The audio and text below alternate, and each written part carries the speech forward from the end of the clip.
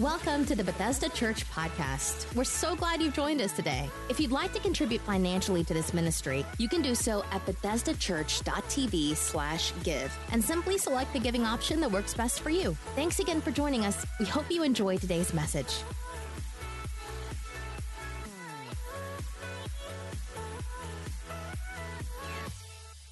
Amen. Let's give it up for Brooke as she shared. She's no stranger to the house. Love what she said about the Holy Spirit. We are diving in today to week number 2 of the Holy Spirit. Last week we talked about him as a friend like no other. Some of the points from last week's message is that we need to learn to see the Holy Spirit as a person. That he is not an it or a force or a cloud. He is very much a person. That we can experience friendship with the Holy Spirit. We also talked about how you can quench or grieve the Holy Spirit. And we've got to be careful that we don't do that. He is a person with emotions. And then we talked finally last week about how to deepen your relationship with the Holy Spirit. And we know that he is a teacher, so we should learn from him. And he is also a guide, which means we should follow him. Today I want to talk to you about fresh wind. Fresh wind. Look at your neighbor and tell him fresh wind. I'm excited about this message. In the book Fresh Air, the author, he expounds on how before the age of motorized boats that merchants, explorers, and sailors would rely on the wind to carry them from one place to another. And prior to the 20th century, all mariners feared one area known as the doldrums. Taken from the root word meaning dull or lifeless, this specific region along the equator was more feared than the Bermuda Triangle because of its windless conditions. Because of the way the earth rotates, the currents of the northern hemisphere would literally collide with the currents of the southern hemisphere. And it would cancel out one another, and it created this windless dead zone that trapped many ships. Unable to move, all they could do was hope for the wind to come again, for the wind to find their ship and to move it forward. I wonder how many today would say or describe that their season is similar to what I just described. That your life seems to be in the doldrums. Maybe you feel stuck. Maybe you feel lifeless. There's a dullness to your faith today. And you feel like you're unable to move forward. It's like your ship is drifting and you have no wind for your sails. If you feel that way today, I've got good news for you because Jesus said nearly 2,000 years ago, he announced that his followers would have access to an advantage known as the Holy Spirit. How many are thankful for the Holy Spirit today? I'm thankful for the Holy Spirit. And we can take his word for it because Jesus knew the Holy Spirit better than anybody who has ever lived.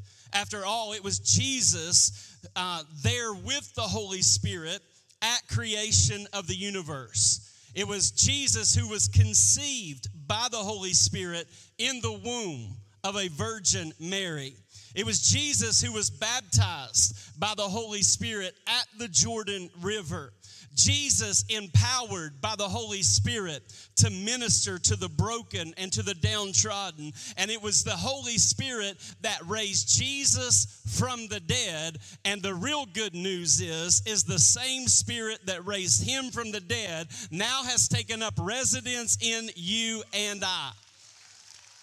The Holy Spirit, he's an ever-present help in the time of need.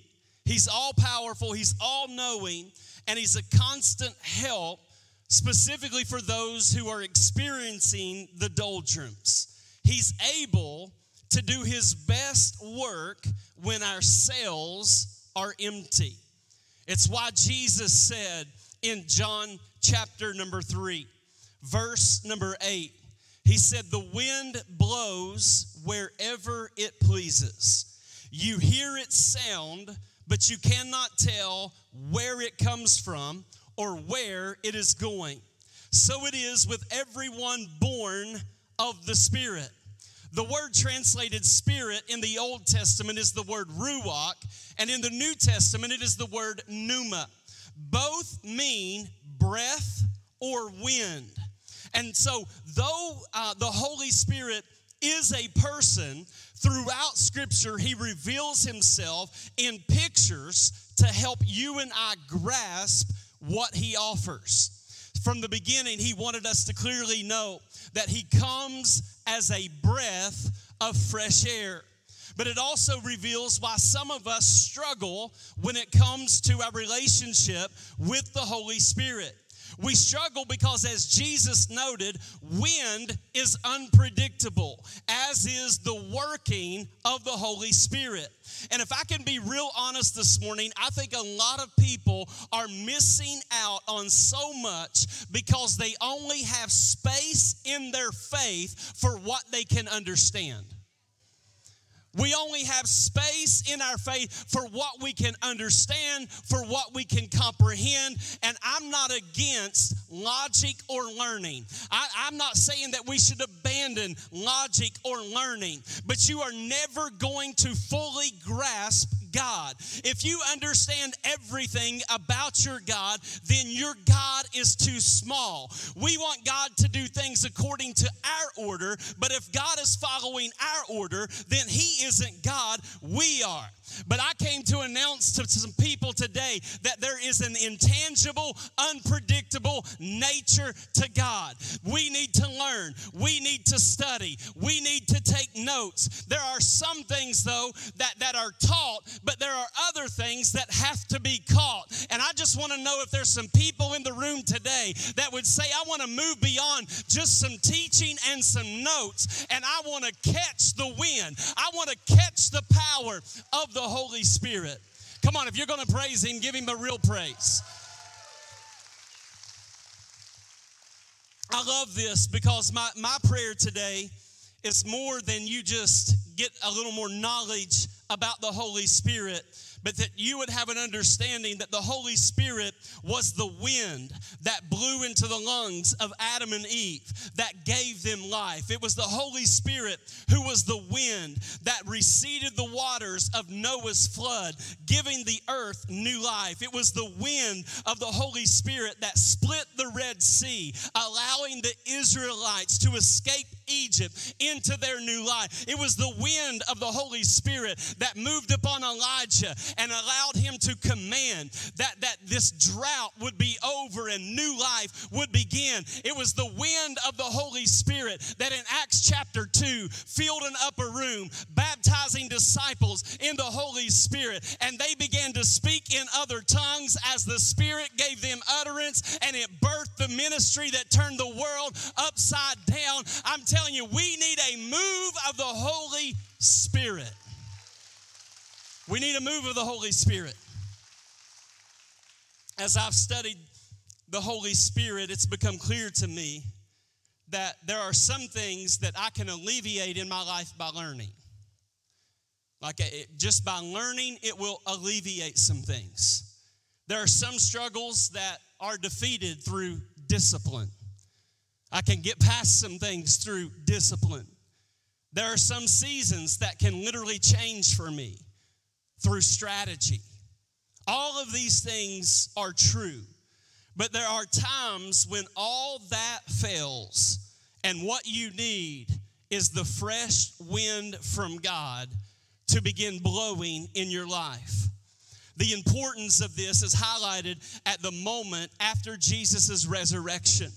The disciples are filled with fear after Jesus had died. And they're flailing about, most of them with a broken faith. And because of this, they are not spreading the gospel. They are actually hiding out, the Bible says, behind locked doors. Totally afraid. Not advancing the message of Jesus. They are not organized for advancement. They're clueless and unable to even help one another. And Jesus shows up while they're in this condition. The resurrected Christ shows up, and he doesn't teach them a lesson. He doesn't call a meeting. He doesn't even have a counseling session with his followers. But look at what he does in this moment. In John 20, verse 21, it says, and again Jesus said, "Peace be with you. As the Father has sent me, I am sending you." And with that, he breathed on them and said, "Receive the Holy Spirit." Now you may ask, why breathe on them? Because sometimes only fresh wind will do. Man, I have learned over the years, there's some things you can't counsel out. That's one of the most frustrating things about being a pastor, is meeting with people over and over and over. And you finally come to a conclusion, these meetings are pointless. That there are times where you need the fresh wind of the Holy Spirit to invade a space to produce breakthrough that we cannot strategize for, that we cannot plan for. How many are ready for God to move in such a way that in spite of your lack of planning and your discipline and your strategy, that the Holy Spirit can come in and open up a way where there was no way? And so he came in, Jesus, and he does not meet with them. He does not teach them. He breathes on them. He says to them, "Receive the Holy Spirit." See, there are moments where you and I have to understand that only the wind will clean out our home. That only the wind will propel you forward. That only the wind will push you out of the storm you find yourself in. That only the wind will bring a freshness to what has been stale in your life. I got 3 points for you today, because all good sermons have 3 points. I'm kidding. But let me give you 3 points today. Number 1, fresh wind blows pollution out. Fresh wind blows pollution out. 2 Corinthians chapter 7, verse 1, Young's literal translation says, "Having then these promises, beloved, may we cleanse ourselves from every pollution of flesh and spirit, perfecting sanctification in the fear of God." Now, this is the Young's literal translation, and if I could sum it up for you, what he's saying here is, to receive the promises of God, you have to leave the pollution of sin. If you're going to access God's promises, there needs to be a coming out of the pollution of sin. That you can't live any way you want to and expect to inherit the promises of God. That the promises of God are connected to your willingness to leave pollution behind. And so the word pollution, though, is interesting because it describes a very specific thing. Please hear what I'm about to say. It's not describing a sin of ignorance, that you do something not knowing it was wrong. That's not what this is talking about.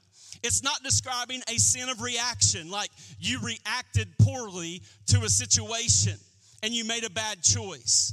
The word described here, when it says pollution, it's sin that you and I stay in relationship with. That's what the pollution is. This is not you made a bad choice Tuesday afternoon. This is the kind of thing that you have a relationship with. It's sin that you stay connected to. It's sin that you spend regular time with. It's not sin that we barely know. It's sin that we know all too well. It's websites that you keep going back to. It's gossip that you keep making room for. It's lies that you tell over and over again. It's the substance that you feel like you can't do without. It's an attitude that you refuse to change. It's a relationship with something that you know is wrong, but you refuse to make it right. That is the pollution. You say, why are you talking like that to church people? Because church people are notorious for staying in relationship with things that they should not be in relationship with. The Holy Spirit's speaking to some people right now about that thing that you in relationship with.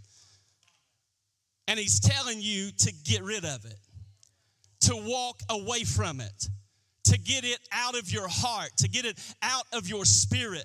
It's a relationship that we know something is wrong. We know we're not doing the right thing, but we refuse to make it right.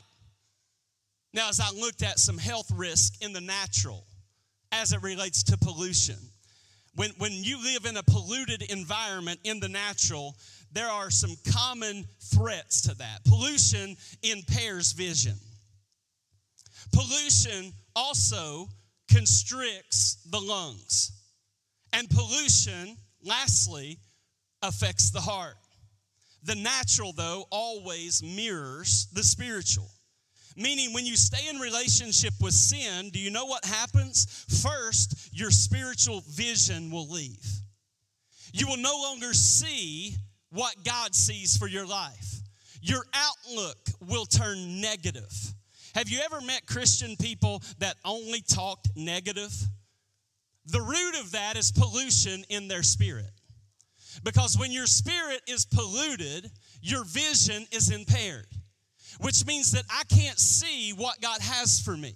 I can't see what God is doing in my life. My perspective is off. My outlook is off. But when we get the pollution out, one of the first things that's restored is your spiritual vision to see what God has for you. How many believe that God has a vision for your life? Anybody believe that God has a vision for your life? I believe He has a vision for your life. Now, so spiritual vision is impaired, but secondly, in the natural, with pollution, your lungs are affected. They become constricted. And I think that's a picture of when we stay in relationship with polluted things that we should get out of our life, our worship becomes constricted. Our ability, that's why we can get up here and say, give your God a praise. And some people can't even muster up a clap. Because when you're living with a polluted heart, listen to me, when you're living with pollution in your life, your worship becomes constricted.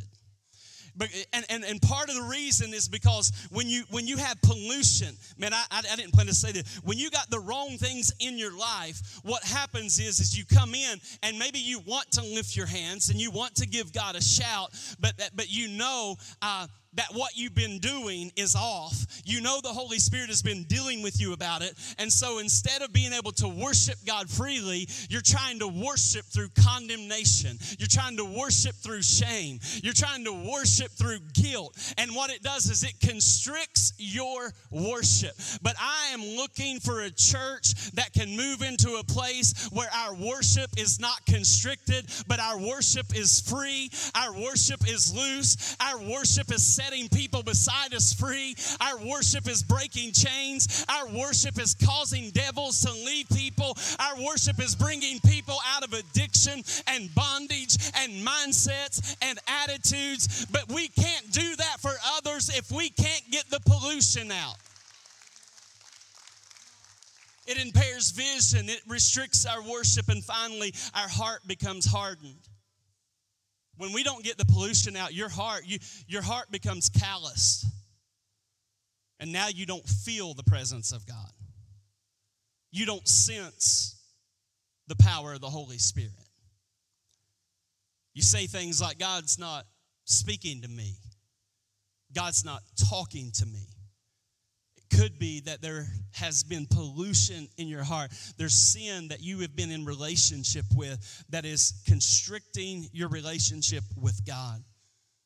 Pastoring now for right at 15 years this fall. That's a long time. There are only one of two reasons someone stays polluted. in sin. One, they don't want to leave it. I'm going to give everybody the benefit of the doubt today. I'm going to say you're not in that camp. Or secondly, they don't know how to leave it. I'm going to assume that you are in the how group.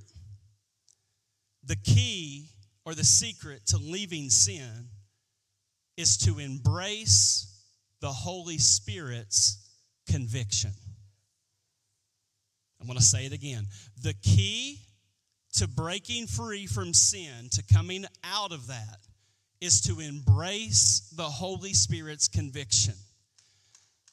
The Bible is very clear that those who believe in Jesus have been given a new nature, that they move from living in the flesh to living in the Spirit.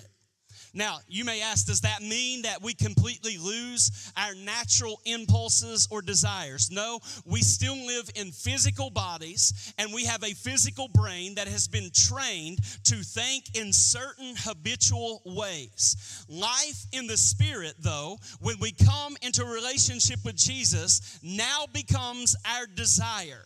But that life is not automatically acquired. We must learn how to walk in that newness of life. And what most people think, when they think of conviction, they think that is God making me feel bad for what I've done wrong.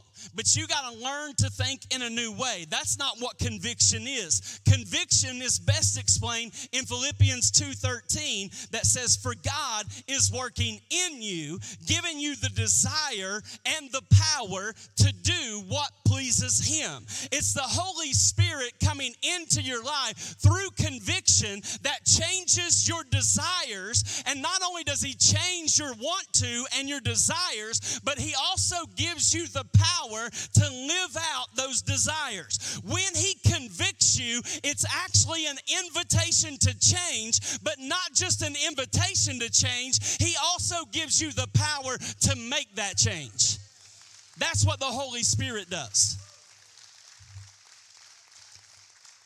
It doesn't matter how strong sin's grip is in your life. Conviction can break it, because when the wind blows, it doesn't matter how addicted you are. When the wind blows, it doesn't matter what family you came from. When the wind blows, it doesn't matter how strong the chains have been on your life. When the wind blows, it can take away sin and habits and mindsets and bondages and curses and any other pollution that is keeping you from the promises of God. Anybody ready to receive the Holy Spirit today? That's what He wants to do. He blows pollution out. Secondly, fresh wind blows power in. He blows power in. We have such a misunderstanding of how God's power is displayed in our lives. We think of God's power always. We always want to think it's an escape from problems. It's an escape from problems. That's what we think. One of the best examples of God's power showing us this a little differently comes from Ezekiel chapter 37, verse number 1. It says, "The hand of the Lord was on me." I want you to listen to Ezekiel. The hand of the Lord was on me. Now, you would think that's breakthrough, healing, miracles, deliverance, speaking in tongues, running around the church. The hand of the Lord was on me, and He brought me out by the Spirit of the Lord and set me in the middle of a valley. And it was full of bones. Couple things I want you to see real quick. I want you to notice that the Lord is the one who set him in a valley. Sin didn't put Ezekiel in the valley. A wrong turn did not put Ezekiel in a valley. The enemy did not put Ezekiel in a valley. The Lord placed him in a valley full of bones. Now watch this.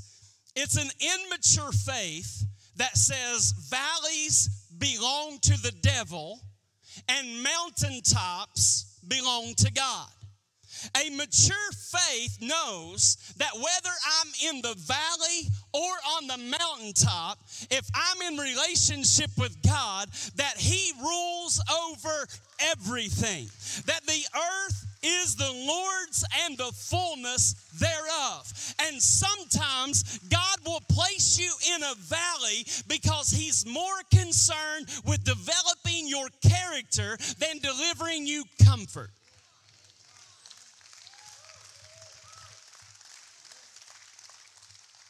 I know this is not the thing that we get excited about, but you need to be reminded God is not a concierge.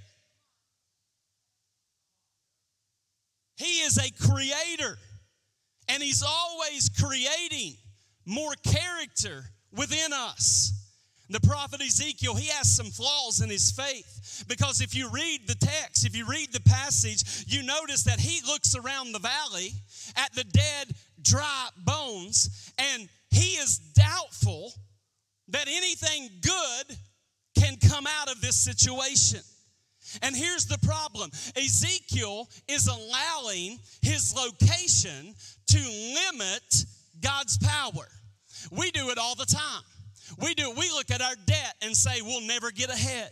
We look at all of the regrets in our life and say, I don't know how God could ever use me. We see pain and we think, I don't know how God could ever bring anything good out of this pain. And somehow we start to believe that peaks are proof of God's presence and our valleys are proof of God's absence. We think God's in the promotion but not in the pain. That God's in the blessing but He's not in the burden. But do I need to remind some people today that it was David that said, though I walk through the valley of the shadow of death, that God is with me. He had to learn that even in the valley, God is with me. It's why Paul wrote that his strength is actually made perfect when I'm weak. That it's not proof that God is not with me. It's proof that God is very much with me. It's why Ezekiel wrote in verse 5 of the same chapter, he said, this is what the sovereign Lord says to these bones. I will make breath. Come on, somebody. I'll make Holy Spirit enter you, and you will come to life. If you are in a valley, God is not at the peak waiting for you. He's in the valley pouring His power into you. This is for somebody today, because it's in the valley of infertility that He will empower you with long suffering. It's in the valley of a loveless marriage that God will empower you to remain faithful. It's in the valley of caregiving for someone close to you that He will empower you with patience. It's in the valley of criticism that He will empower you to stay focused on your calling. In this season, maybe you've wondered, where is God and where is His power? But the fact that you made it through another day, another week, and another month is proof that the wind is blowing in your life. You don't have to try harder. You have to keep trusting. You don't have to work for it. You just keep receiving it. He's teaching you to move from willpower to wind power. Can I get a witness in the church today? I feel like preaching. The Holy Spirit is with you. Some of you are in a valley and you've been thinking, where is God? And I don't sense God and I don't understand this season. But could it be that God placed you there? Because He's developing something in you that you can't see. I'm just going to go ahead and let the cat out of the bag. When you come out on the other side, you're going to be a whole lot more powerful than you were before you ever went into that valley. Your perspective is going to be more in alignment with God and His will for your life. Fresh wind blows the pollution out. Fresh wind blows power in. And finally, fresh wind propels new seasons. Every season. Spring, summer, fall, winter. They are all ushered in by the wind. In the natural, it is impossible for a season to change without the wind. The same is true in the spiritual, that seasons only change when fresh wind blows. A great picture of this is the life of David. He's at the end of a decade-long struggle, and it's time for David to become king, and nothing would show him being worthy of kingship more than defeating the Philistines. A big nationally publicized victory is exactly what would solidify his reign. And everyone is telling David to go, to march, to attack. But David, in spite of everybody saying, go for it, attack, march, go forward, defeat the enemy, David does something that we all need to learn to do. Instead of listening to all the voices, David went into a time of prayer. And as David prayed, he got a word back from God in 2 Samuel chapter 5, verse 24. And it says, as soon as you hear the sound of marching in the tops of poplar trees, move quickly. Because that will mean the Lord has gone out in front of you to strike the Philistine army. This is a crucial lesson because what David got in prayer was wait on the wind. Wait on the wind. I think that is for somebody here today, that before you take the job, wait on the wind. Before you give up on the promise, wait on the wind. Before you take a situation into your own hands, wait on the wind. And the reason I say that is because anytime I try to change a season before the Holy Spirit does, it always brings destruction.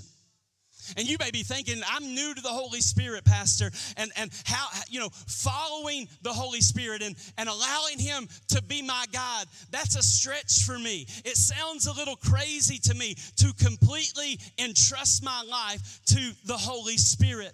I can't even see Him, so how can I trust Him? What is my guarantee that the Holy Spirit will not misguide you or me? Jesus called Him the Spirit of truth. In other words, He was saying, you can trust the leadership of the Holy Spirit.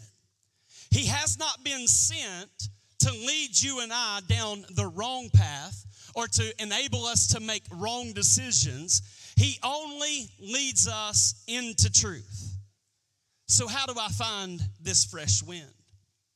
Well, imagine, it's not easy to do. Imagine trying to explain wind, natural wind, to a person who's never been outside. How many know that's a difficult task? Because you can't see wind. It has a mind of its own. It comes, it blows, and trying to explain that to someone who has never been outside, instead of teaching them, how many know it would probably be best to say, hey, walk outside with me. And when the wind blows, simply saying, that breeze that you feel, that is wind. I think it's why Paul said in Ephesians chapter 5, verse 18, as the worship team returns, he says, be filled instead with the Holy Spirit and controlled by Him. Now this scripture is coming, the context is, Paul is writing to Ephesus, which was a port city filled with sailors. All right, now you got to catch this. And the word filled in Greek is the word pleroma. It was a term used in sailing. Ships would line up, and it would be one sailor's responsibility to stand at the rear, and when he sensed the wind, he would signal the crew to open up their sail and allow the wind to fill the sail. And that's where some of you are. You came in today needing to catch the wind. You need the Holy Spirit to fill your life so that you can launch out into God's plan for your life. Now, you're not going to believe what they did with this, because when they were ready to catch the wind, they would signal the opening of the sails by lifting their arms as high as they could and opening up their mouths. They would shout pleroma or fill, and when they did, the sailor on the mast would open that sail and the wind would launch them forward. So Paul, he used this term to instruct those of us who need the wind to display that we need to surrender by lifting our hands up, and we need to learn how to open up our mouths with praise. Your worship is signal for the wind of the Holy Spirit to begin blowing in your life. That's what they do. They would raise their hands and open up their mouths, and then the wind would catch the sails. And I wonder if I got any people in the house today that know how to lift their hands, that know how to open up their mouths. Come on, somebody, stand to your feet right now. That know how to open up their mouths, because that is signal that the Holy Spirit can begin blowing in your life. Somebody give him praise in the house right now. Take just a minute. Give him some praise. That's an invitation. That's an invitation for the Holy Spirit to begin blowing in your life. Now watch this. I sensed when I came into this place today, Pastor Karen said, "You seem tense." I am tense because I feel the weight of what I believe God wants to do. Last week, after the services, we received some messages of breakthrough, and there was one moment in the service where I just stopped preaching and just began to speak prophetically that there were some people in the room that God was about to open up a door that you'd been praying for, but he was about to open up something supernaturally, and no man would be able to shut it. And there was a couple that we had been praying for at least a year, maybe longer.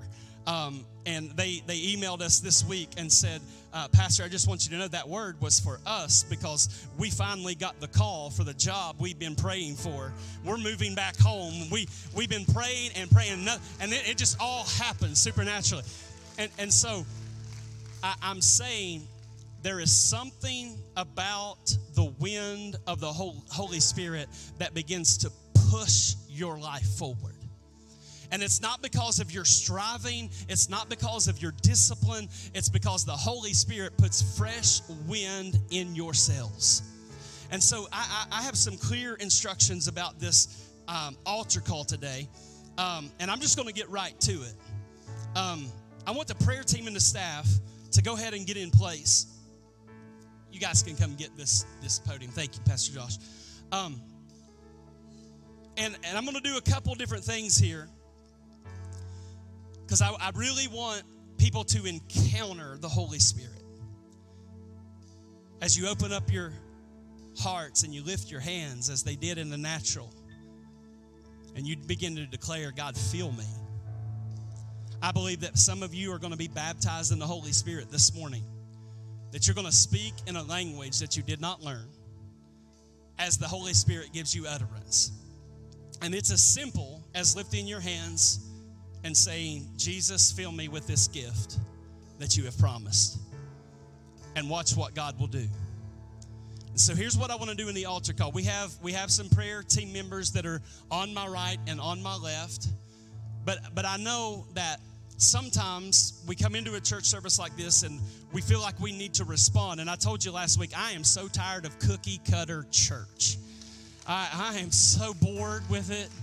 So tired. I'm exhausted with it. I'd rather go golfing than do cookie cutter church. say, Pastor, that ain't good. Yeah, it is. I'd rather be on the golf course, working on my 7-iron, shaping it from right to left and left to right, than I would do cookie cutter church. Like if we're going to come and go through motions, see y'all, peace. But if we're going to encounter God, I'd rather be here all day, every single day. Every single day. And so these altars are going to be open. If you need prayer, or you want somebody to agree with you in prayer, you need God to do something, you need to be filled with the Holy Spirit, you can come to one of these prayer partners. They will pray with you and for you. But I also want to do something a little bit different, because I realize some people want to respond to the word. They want to like, that's my word, I'm going to respond. I don't really need anybody praying for me. I just want to respond to the word. If that's you, I want you to know this whole front is wide open, and we won't come bother you. It can be just you and the Holy Spirit. You can spend some time in the presence of God. Is that all right today? Can we do that? I think these altars should be full. I think if your desire is that fresh wind come into your life, that the Holy Spirit come into your life, these altars, whether you need prayer or you just want to spend time going after God, these altars should be full. Now, before I release you to respond to that altar call, I want to ask you, if you're in this place today and you would say, Pastor, it sounds great, but I don't know Jesus. I'm far from God. I need forgiveness. I need grace. I need to be saved. If that's you, would you just throw your hand up right there where you are? You say, I want to be saved today. Anyone at all? I don't want to miss this opportunity. Anyone at all? You say, that's me. I need Jesus to save me. Is there a hand over here? Awesome. God bless you. God bless you. Anyone else? You say, that's me. Anyone else? Awesome. Come on, lift up this prayer together. We're all going to pray together. Say, Dear Heavenly Father, I come to you in the name of Jesus. I'm a sinner. I've committed sins. I need a Savior. I can't save myself. So I ask you, Jesus, come into my heart. Forgive me for all my sins. Be my Lord and my Savior. Thank you for saving me and changing me. In Jesus' name, amen. Come on, celebrate with him this morning. Come on, you can do better than that. Celebrate for him. Yes.